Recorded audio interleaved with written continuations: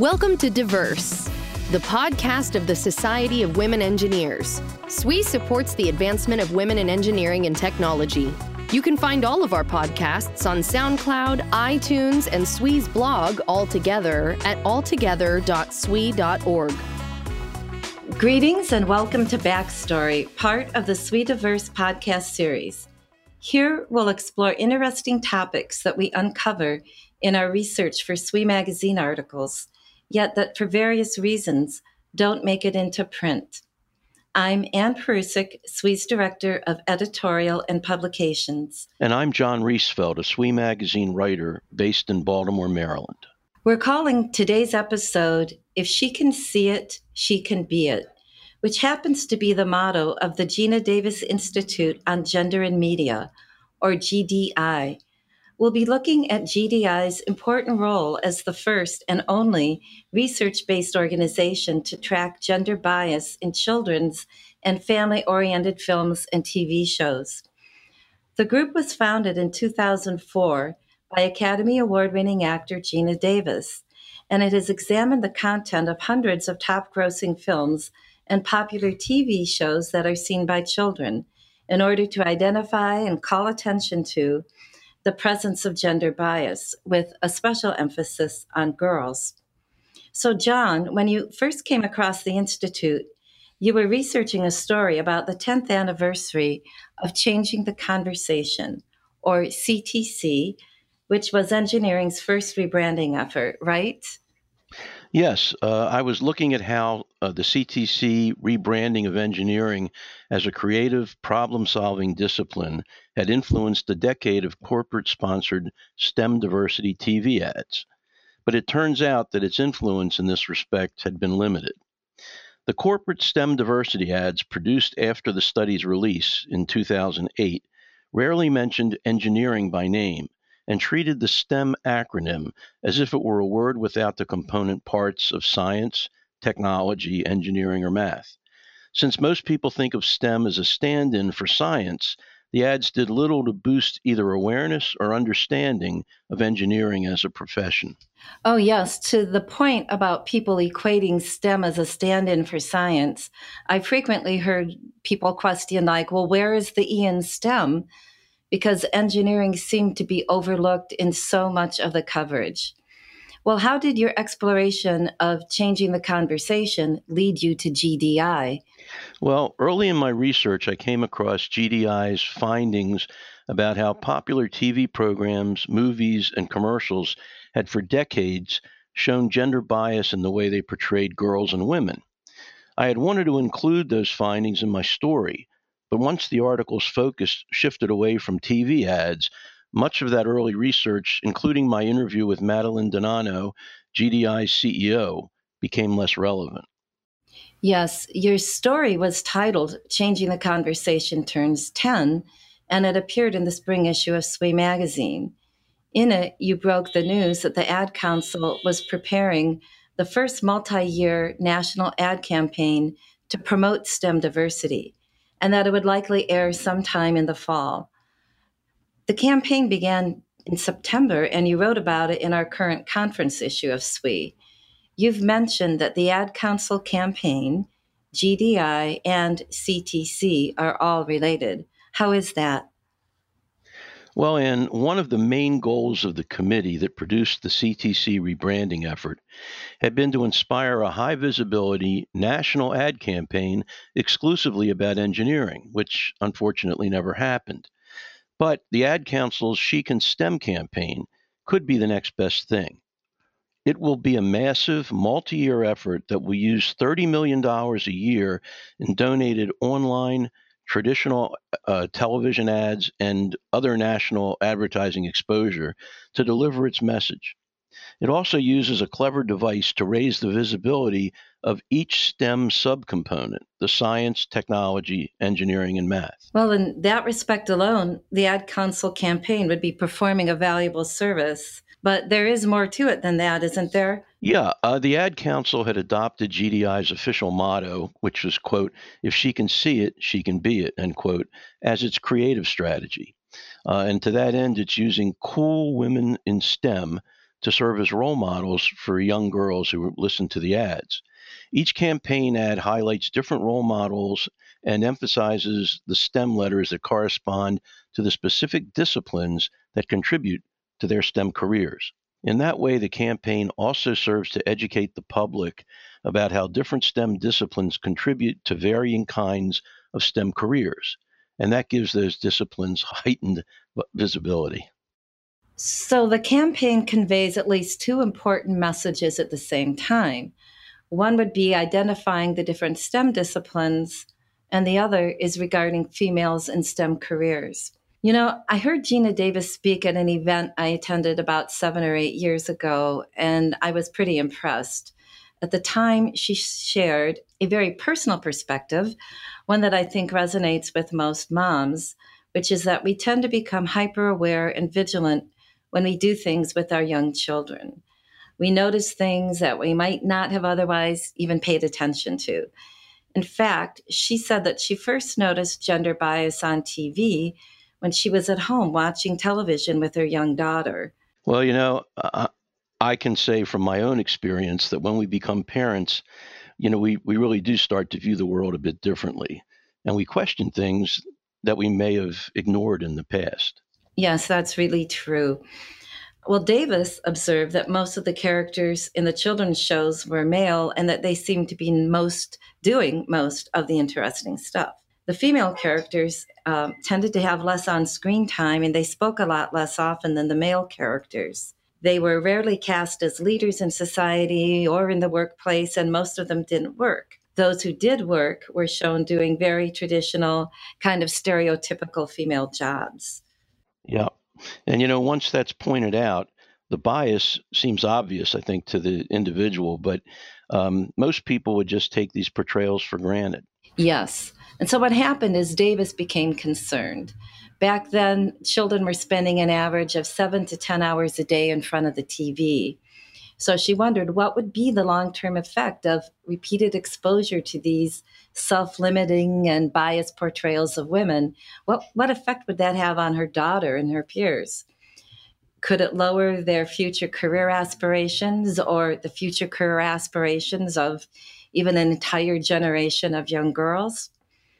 So Davis founded the Institute, which I believe is now headquartered at Mount St. Mary's University in Los Angeles. Yes, and she and her team began the difficult task of trying to figure out how to measure and track the presence of gender bias in movies and TV shows. She also made the politically astute decision to operate the Institute as an awareness and advocacy group within the entertainment industry, rather than attempting to promote the issue of gender bias in media directly to the public. Yeah, I think that was really smart because it made GDI an ally in an ongoing effort just to make the industry's products better. And let's face it, to the extent that gender bias was a problem, it would only be addressed with the active cooperation and support of those who are creating the content. So that would be the writers, the directors, the producers, casting directors, studio moguls, and the media executives. You're absolutely right, Anne. And, the Institute also wisely decided to limit its focus to girls age 11 and under, a point which CEO Madeline Donano explained during our interview. We focus on children under the age of 11. Girls fall out of STEM in 4th grade. Everyone is trying to get girls, into STEM. So it's really key to get to that 0 to 11 group. That's the greatest impact on girls. Yes, so much of the research we've seen at SWE supports that point. How does GDI make its case to the industry? That's an interesting question because GDI sponsors studies about public attitudes toward gender bias in film and on television, and it also tracks what happens on screen in both media, and it does it down to the individual frame. They look at things like the percent of lead characters that are male versus female, the amount of screen time they get, what percentages have speaking roles, how often they speak, the quality of that speech, and how male and female characters are used to drive the story's plot. Well, what kind of gender bias has the Institute found? Well, the Institute's research arm, which is cjane.org, and which I recommend our audience check out, analyzed 122 of the most popular films that had been seen by girls under age 11. These included top G, PG, and PG 13 rated films. Its report contains some startling findings about gender disparities that happen to confirm Davis's initial suspicions. For instance, it found that women were disproportionately underrepresented. Male characters outnumbered female characters by 3 to 1 in terms of their on screen time. And less than 3 out of every 10 characters with speaking roles were women. And they spoke far less often when they did speak than their male counterparts. What was the overall conclusion then of the study? Well, it said that women characters in children's and family films appeared to be, quote, seen but not heard, end quote. Well, that's a very concise way of putting it. And didn't the Institute also report that of the characters with careers, some 80% were male, even though the real workforce at that time was split almost equally between men and women? Yeah, and on this point, Donano was emphatic. She cited findings from a 2016 study that showed just how behind the times popular film and television programming had become, particularly in terms of how it portrayed the world of work. The fictional world was not keeping up with the real world. I recall that I think it was 25% of STEM careers were held by women. Mm-hmm. But when you looked at family films, it was 16%, and in prime time it was only about, 21% overall. And then when you looked at engineering, it was, 7%. It was at the time 0 for prime time. It was only 7% in computer science. So the numbers in terms of fiction were far lower than even in reality. And maybe I would say, I don't know right now how many women hold STEM jobs in the U.S. Maybe it's gone up, I hope, from 24%. But at the time that we did this investigation, which was a few years ago, there was quite a lack.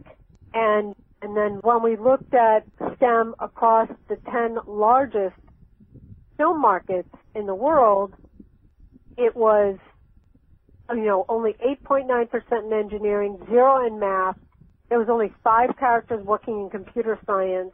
So globally it was about 11.6%, but not the true, science engineering. I mean, life science doctors do fall under STEM, but where we've seen advancement in terms of portrayals of female characters in STEM is with regard to life sciences. So clearly we are seeing female characters represented as doctors, as surgeons, clearly. But what we haven't seen is when you look at computer science, engineering, and mathematics, that's where you are not seeing female characters, in STEM. So there does need to be a lot of, improvement. Well, she's right. Most of women's gains in STEM have been in the life sciences. Sometimes people will talk about women's progress in STEM fields when, to be more precise, they're really referring to their increased participation in life sciences, because the numbers in engineering and the physical sciences have not really changed. I'm curious, though, has the Institute noted any changes in women's attitudes toward this persistent display of bias? Does it give any indication of just how long women are willing to accept or put up with this? Funny you should ask, Anne. In 2017, just days before the Oscars, GDI released sobering evidence of a shift in women's attitudes, a sense of growing impatience with the industry. The information came from a survey of women in the U.S. and the U.K., which was called, quote, Female Tribes Women's Index Study, unquote. It showed that women had started voting with their remotes, turning off certain biased programming. Such as? films or TV shows that negatively stereotyped women characters, or in which women characters were either underrepresented or missing entirely. Most of the women, something like 85%, said they agreed with the statement that went, "Sometimes I feel media and culture are blind to how much they stereotype women." Two-thirds had turned off shows that engaged in stereotyping. Meanwhile, one-fourth of all women surveyed, and nearly half the U.S. female millennials, reported that they had stopped watching a film or TV show simply because it had too few female characters in it. Well, that certainly sounds like valuable information for writers, directors, casting directors, and producers, and something they'd want to know about. The findings showed that women were raising the bar in terms of what they expect quality programming to deliver. Consider this. The study also found that women preferred content that portrayed their experiences accurately and that included female characters from more diverse backgrounds. They also said they wanted to see more complex female characters featured in more central roles. And just in case the content creators hadn't quite gotten it yet, 3/4 of the women in the US and the UK also said they had had enough of the, quote, attractive, ditzy female character, end quote. That's quite understandable. That last comment makes me think, though, of the incredible success of the Wonder Woman movie, because Wonder Woman, while attractive, was certainly a no-nonsense, fearless, you could say lethal warrior, hardly a ditzy female character. And the movie had a record-breaking box office opening, a female director, and obviously a strong female lead. Did the study shed any light on the box office appeal or the bankability of female leads compared to male leads? Yes, it did. GDI examined the top 100 grossing non-animated films from 2014 and 15. Those with female leads had the highest average two-year gross revenues, coming in at just under $100 million per film. That was about 12% more than the $87 million average earned by films with male-female co-leads, and it was 26% higher than films with male leads only. That last group of films grossed just $73 million on average. While many factors determine box office success, the GDI study concluded that, quote, these numbers debunk the idea that female leads are not bankable. Well, Jon, with such a strong business argument to support giving women greater prominence in TV and film, why has the industry generally failed to do so? That's a great question, Anne, and I think the answer is twofold.